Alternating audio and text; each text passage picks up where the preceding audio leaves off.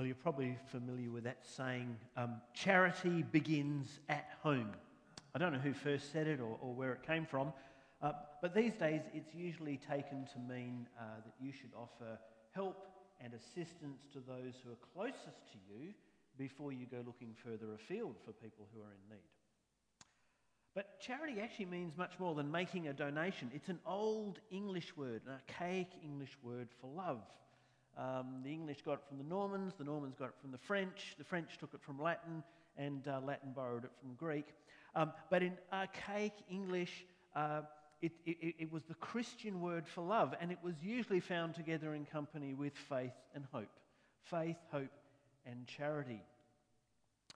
Well, as we go on in the text of Ephesians today, we come to a point at which Paul is concerned with the Christian life in its most everyday expression, at home and at work. And he's intent on describing how the Christian practice of faith, hope and charity, or love, has to become real in those basic contexts in which we find ourselves.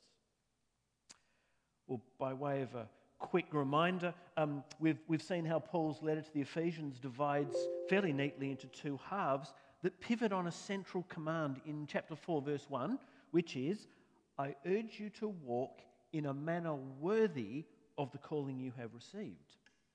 Now, chapters 1 to 3 describe the calling of the Christian life in terms of the riches and the privilege we have in belonging in Christ, and not only as individuals, but as a church, as a body.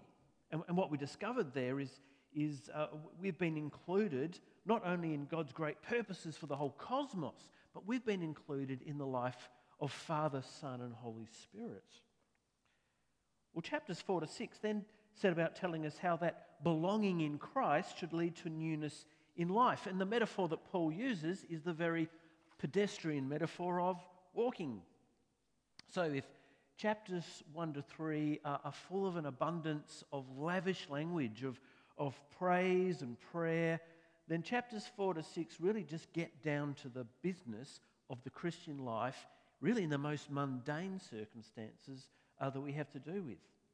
And so today's text is a challenge to live transformed lives in the very ordinary and often very unsatisfactory circumstances in which we find ourselves from a Monday through to Sunday. Well, we ought to begin by observing how Paul's discussion of Christian households, husbands, wives, children, parents, slaves and masters, is not actually separated from what precedes it in verses 15 through to 20. Now, unfortunately, English translators often punctuate verse 21, which is submit yourselves to one another out of reverence to Christ. They often punctuate this as though it were a new sentence, and in some English Bibles it becomes a new paragraph and apparently a new subject. But in fact, verse 21 belongs as part of what's a fairly long and cumbersome sentence originally, so that translators have to stick a full stop in for a breath somewhere, and it's just unfortunate they stick a stop here, because verse 21 is not the start of something new. It's the continuation of a thought that began before, and the basic thought begins back in verse 15. Here it is in a different translation. Consider carefully how you walk, not as unwise people, but as wise people, making the most of your time, given that the present days are evil. So do not be foolish, but understand what the Lord's will is. The whole idea of this passage, everything we read today, is that we would walk wisely, that we're people who know how to walk with wisdom.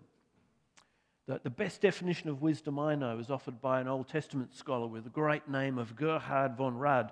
And he says by wisdom, the Bible means this, that people, through knowledge of Yahweh, must learn how to become competent with regards to the realities of life. Now, did you catch that? Wisdom means becoming competent with regards to the realities of life. That means wisdom is how to become skillful at negotiating all the complexities that daily life will throw up to us, all the affairs of human existence. And that includes our lives at home and our lives at work. But the Bible insists to live wisely, that is, to live competently, to live skillfully, you must first know God. Proverbs 9:10, the fear of the Lord is the beginning of wisdom, and knowledge of the Holy One is understanding. And that's exactly what Paul tells us in verse 17. He says the opposite of foolish living is to understand what God's will is. So whatever Paul's trying to tell us here about how to conduct ourselves skillfully in the affairs of our daily lives, it begins with knowing God and grounding ourselves in the fact that God has a plan. He has a purpose. He has an end in view. He knows where he's going with all of this. And so Christian living essentially involves falling in step with God's concerns for what's going on, God's work in the world. So why does the Apostle Paul go so quickly to a description of a Christian household? Christians at home, as it were. Why would that be important? Well, the reason is that the household, this unit he's just described, was the central social unit of the Greco-Roman world of the first century. A husband, a wife, children, parents, slaves with a master. These were the fundamental relationships of every household in the ancient world. To a greater or lesser extent, your place in society was defined by one of those roles. Now, it's important to see that Ephesians 5 is not talking about a Western nuclear family living in a private house out in the suburbs, which usually means somewhere far removed from the places that we work and indeed the places that we worship. The ancient first century household was much more like those traditional intergenerational Italian households that you might still find down in Fremantle. So if you can picture the household where the parents, the children, the grandparents, the aunts, the uncles, the cousins, they all share the same house or the same group of houses, often living upstairs or out the back of the family business that opens onto the street. And they all work in this business together. Well, that's what the ancient household was like. It was both a private residence, but it was also a public place of business. And so the ancient household was also the principal economic unit of the ancient world. And indeed, the very word economy comes from the Greek word for running the household. And within this picture, the ancient concept of household slavery was different to what we might imagine today. Slavery was almost the equivalent of being an employee, perhaps a bit more like being a lifelong indentured servant in a Victorian mansion in England. So Margaret MacDonald, a New Testament scholar who studies these things, warns us against applying a too simplistic approach to the biblical understanding of an ancient household, because she says the more we know about Greco-Roman society from this era, the more apparent it becomes that the relationships between husbands and wives, and indeed between slaves and masters, were much, much more complex than what we might first imagine. But what we do know for sure is that the ancient household that Paul's just described here was the unavoidable social reality that describes the family life and the work of most people in that society, including Christians. So we ought to pause and ask ourselves then, well, what evaluation does Paul make of the social structures of his day? Because to be honest, Ephesians 5 is a text that a lot of people would prefer we ignored. I mean, here is a text that historically has been used to justify slavery. And from this text, the Apostle Paul and we Christians are widely accused of promoting misogyny and even abuse of children. So what's Paul's view? Well, his view isn't consistent with any of that, in fact. Back in Ephesians 2, he referred to his own period of history, indeed the period of history we're still living in, as this present evil age. And he talked about the society of his day and our day as a human order governed by the ruler of the kingdom of the air. In shorthand, the devil. And so that's why he says in verse 16 that we read today, make the most of every opportunity because the days are evil.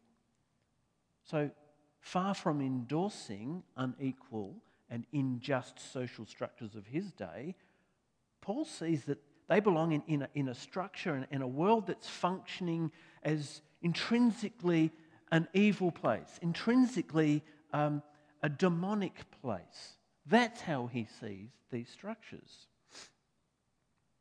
Well, that still leaves the problem, though, that many scholars ask about why then doesn't Paul speak more strongly against these unjust structures? Why doesn't he speak out against the subjugation of women or the abuse of children or the institution of slavery, which was huge in his day? Well, another female biblical scholar, Carolyn Oziek, who again is very interested in this issue, would advise us that Paul's words to this household or to Christian households are far more radical than we realise. And she maintains that Paul's view of the Christian household in Ephesians 5 is meant as a countercultural challenge to the prevailing way that people lived in those relationships. So Paul isn't attempting to speak to the social order of his day and to dismantle the social order of his era, or even any era. His primary concern here is to teach Christians how home and work are the basic arenas of God's action in the lives of believers. This is the place where God is at work to mature us into Christ-like holiness. The household, it's the basic context for growing up in Jesus, for learning to live wisely. So Paul isn't looking for a social reformation up here. He's envisioning a gospel revolution that takes place down here at the very roots of society. And in Paul's thinking, the household is where the Christian witness to the world begins. Charity begins at home. One other thing we need to know about the Christian household, and that is the early church had no buildings like we do that they met in. They didn't employ anyone.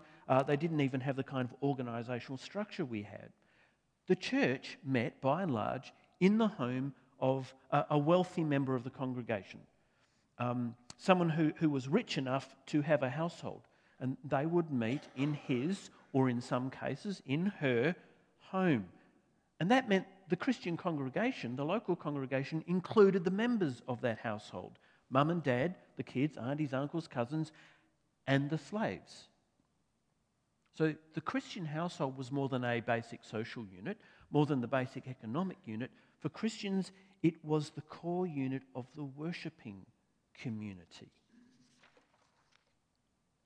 So what is Paul's vision for the gospel that's supposed to be lived out in the household? What does it look like? Well, it actually starts not in verse 21, but back in verse 18.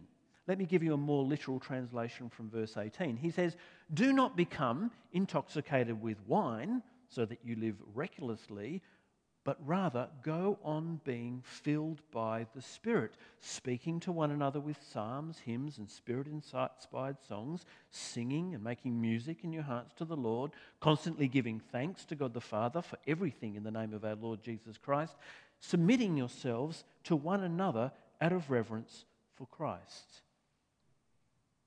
Worship and the Holy Spirit define everything here. The NIV uses the word debauchery, and the metaphor of wine and debauchery is put in front of us to describe, uncontrolled, reckless, thoughtless living. The absolute opposite of wisdom, right? We get a picture of debauchery in Jesus' parable in Luke 15 of the younger son, remember, who takes his inheritance and heads off to a far-off land where he squanders it there on wild living, or the word again literally is debauchery. Now, generally, our imaginations fill up a great word like debauchery with pictures of wild parties and, I don't know, prostitutes and methamphetamine. I don't know what you're thinking. But the emphasis of the word actually falls on the image of the young man squandering his resources. He's reckless. He's frittering away what he has on trivialities until he is left destitute. That's what debauchery is. So Christians are to be the opposite. To be wise, to walk carefully, is to take careful stock of what God's given you. To take stock of where He's put you, the relationships that are around you, the work you have to do. Because we're a people who are learning to see where God is at work in the ordinary circumstances of our lives. We're people learning to see the world as God sees it, and learning in that world to follow His direction and His purpose. We're a people learning to let the Holy Spirit fill us and direct us. That's the first order of the day in Paul's thinking here. We're a Spirit-filled people, and so we are listening and responding. And everything Paul goes on to say from this point, everything through to the end of the text we read today, is an expression of this one command in verse 18, which is, go on being filled by the Spirit. That's the main action. And this is where English translations just struggle to punctuate it well for us. Because what we actually have here is not a string of unrelated ideas. We have one idea, being filled with the Spirit, that heads up everything that follows. Everything that follows is an expression of that, which is speak to one another with psalms, hymns, spiritual songs, sing, make music in your hearts, give thanks, submit yourselves to one another. All those 5 actions are the results of allowing the Holy Spirit to work within us, allowing Him to shape a life of worship in the most mundane areas of our lives. And so only now does Paul have something to say about the specifics of Christian relationships within this worshipping community. And everything he has to say about husbands, wives, children, parents, slaves, and masters is redefined in terms of that last verb. Submit yourselves to one another. Now, there are other known examples in Greek literature where someone will write to the head of a household and address the conduct of the members of the household. What Paul's doing here is not a new thing. It's been done before. And generally, it will concern a set of instructions given to the master on how all the inferiors should conduct themselves. But nothing needed to be said to the master about how he should conduct himself, because he didn't have any obligations. He was to be served. So what Paul does here is really quite radical, because he begins each section, you'll notice, by addressing the so-called, if you want to think of it, inferior partner of the household relationship, but then he'll turn around and address the superior partner. And if you stand back and look at it, most of what he has to say is addressed not to wives and children and slaves, but to husbands, fathers, and masters. And of course, in most households, that's one and the same person. And what Paul has to say is also astounding. Now, the words that fall hardest on our ears, things like wives submit, slaves obey, they would hardly have even been noticed by Paul's listeners. I mean, what else did a wife do in that society? What else was a slave going to do? Margaret MacDonald again says, it's actually difficult to know if the women who heard these instructions would have interpreted them as a call to change their behaviour in any way. In fact, she says Paul's words would have been so familiar as to be practically ignored. But the words that would have made Paul's listeners really sit up and take notice are precisely the words that we take for granted. Right? Husbands are to love their wives. Now, the idea that a husband and a wife might love each other, that wasn't a new idea in the ancient world, not terribly revolutionary. but the idea that a husband was in some way to submit his own life to his wife as a fellow believer, to the extent that he might forego his own desires, that he might even lay down his own physical life, that was unheard of. That was ridiculous. And nothing in ancient society compelled a master to treat his slave as anything more than a piece of pottery. Yeah? But here, Paul commands the master to treat their slaves as fellow believers, and that means not only fairly and compassionately, but with humility, precisely because masters are to understand that they too are God's slaves. And fathers are meant to direct the discipline and training of children towards the children's benefit, not their own. The primary verb that is used here of how a father relates to the child usually means to nourish. And it's most often used of the relationship of a mother breastfeeding a child than a father raising a child. So I want you to see here is a complete disturbance of the prevailing order of the day. Not only is the master of the household humbled and given a new vision of life, but look at the value this passage assigns to the other members of the Christian community. Women who are wives, because you understand you're either a wife or you're a widow or you're too young to be either. Wives and slaves are given a very different status here because Paul sees that they are ultimately God's children. Throughout Paul's letters, generally, believers, whether male or female, slave or free, are what? They're firstborn sons. They have the status and the dignity of the elder son of the family. And the very act of worshipping together as a household, of slaves and masters, women, wives, children, husbands, breaking bread side by side in the Lord's Supper was a great social equalizer in itself. You know, this would have been a radical shake-up of pagan values and something that set the Christian community apart from its neighbours. Well, charity begins at home. What should we say then about our own situation? Well, let me say this one more time because it's so important. But the mundane circumstances of our lives, home and work, which generally for most of us occupies the vast bulk of our week and our time and our effort, this is the basic arena in which God desires to train us up into a life of holiness, into a life of mature Christ-likeness. It's a common misconception in the evangelical community to see, and I can say this because there isn't a full-time pastor here, but it's a common misconception to see full-time pastoral work, cross-cultural ministry as sort of the pinnacle of the real work that God wants doing. But you have to understand those roles, those ministries, those gifts are exceptional. They play out a very uncommon gifts that God's giving. In Ephesians 4, Paul described the role of pastors and evangelists, amongst other things, as the gifts that were necessary for equipping the bulk of the rest of us to do ministry. And that means serving Jesus in the very place he's put us. Being a pastor, being a teacher, being an evangelist, this isn't the real work. They're the jobs that are necessary so that we can get on with the real work, which is walking wisely in the world.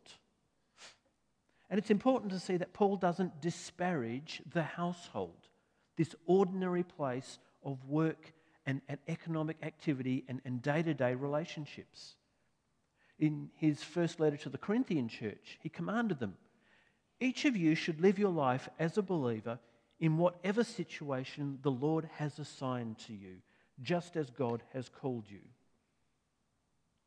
In other words, your life is not a mistake. Your family, your place of birth, your social situation, the country you are in, these are God's gifts to you. He intends you to take them seriously because He is in fact far more involved in the circumstances of the world than we usually suppose him to be. And so he intends us to live out our lives right where we are, to take very seriously the places, the people, the work that he's put in front of us. That's the norm for the Christian life. Going off elsewhere isn't. And so charity really does begin at home. I mean, there is no place like your own marriage, your own family, your own workplace, your own neighbourhood, and nowhere more challenging, I might add, to learn how to trust God and walk with him. Because that's the real task of the Christian life, folks. Because the real joy of the journey that we're on is not the expectation that God's going to, promote me up into more exalted company, that he's going to give me better work to do, that he's going to increase my comfort and security. The real joy of the Christian walk is the discovery that in Christ, I'm already in exalted company. I'm in the company of Father, Son, and Holy Spirit. I'm already called into exalted work, doing what my Father does. And that in him, I already have far more security and hope for a far better future, a more glorious inheritance than anything I can shape for myself in my lifetime. So here's the second thing we might want to know. What do we learn about ourselves in this passage as a worshipping community? It's a tragedy for most of us that church on a Sunday is usually radically disconnected from our work, from our family, and even from our neighbourhood. Some of us, like me, drive a long way to get here. And as a result, we've been trained to see our Christian lives as internal, private affairs, largely detached from the real world, so-called, where we actually have to live and do our business all week. But in fact, gathering like this is one of the most important ways we keep our feet in the way of following Christ, in the way of walking wisely at home and at work. Because it does a number of things. It keeps us from a hidden Christianity. Ideally, we would all worship in the same neighbourhood where we live and work, where we could be easily identified as followers of Jesus, just as much as we are shoppers at IGA, users of the Coles petrol station.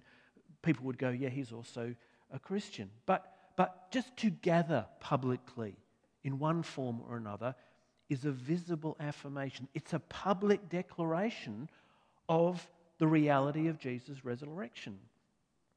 And so worshipping together keeps us from a faith that becomes simply personal and simply private. Because just to get out of bed and bring your body here, join your voice with others in singing, to come together and address one another with the scriptures, to talk with one another, even over a cuppa, to pray with one another, to begin to offer practical help. All of those things get us out of ourselves and involved in what God is doing in the lives of others. So charity begins at home, here in the worshipping community. And in Ephesians, the church, us, is the great mystery of God, revealed from ages past, the manifold wisdom of God, made known to the rulers and authorities in the heavenly realms. The church, this thing we're doing now, believe it or not, is central to God's genius. This is the spearhead of him bringing all things under the headship of Christ. And so, church is the central activity of God in training us up into Christ-like maturity. The community of believers, those people sitting around you, are God's central instrument for growing us up into a well-formed life. And it's a grave mistake to think we can do without this, or to think that we can do without each other. To not take the worshipping community seriously is to not take Jesus seriously, because he gave his very life to make us what we are. And finally, we should say this.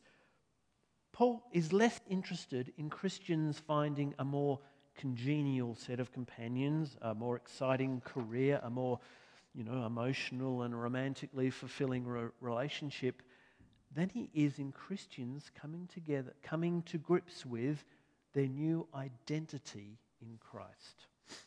Now, the idea of identity is everywhere in our culture at the moment. There's a strong drive to go searching deep within ourselves, if you're younger than me, to go looking for an identity that you find within yourself. So you dig down into your feelings about your gender, your sexuality, you dig down into your ethnic identity, you go and do the ancestry of your DNA, you go hunting out your talents and your skills, you go listening to your desires. If you're an old person like me, so Gen X or older, you go trying to find your identity in the family that you've created or your career or work or the money that you earn. But either way, we're generally a generation of people searching for an identity, a way of constructing ourselves, and a way of constructing ourselves as being in some way unique or special or different to everyone else. And really we're asking ourselves, do I mean something?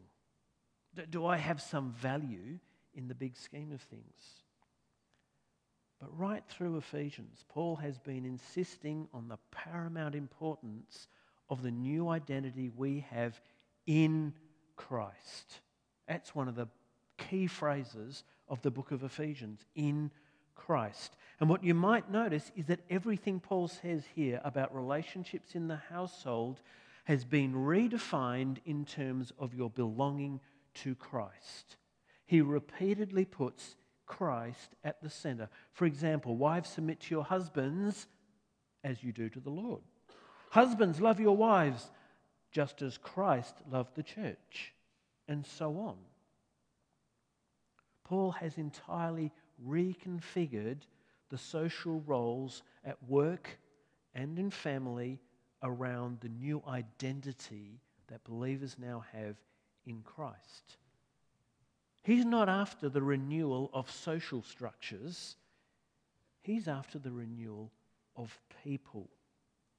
And as he summarizes when he writes to the Galatian church, in Christ Jesus, you all are children of God through faith.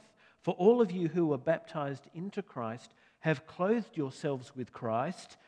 There is neither Jew nor Gentile, neither slave nor free, neither male nor female, for you are all one in Christ Jesus.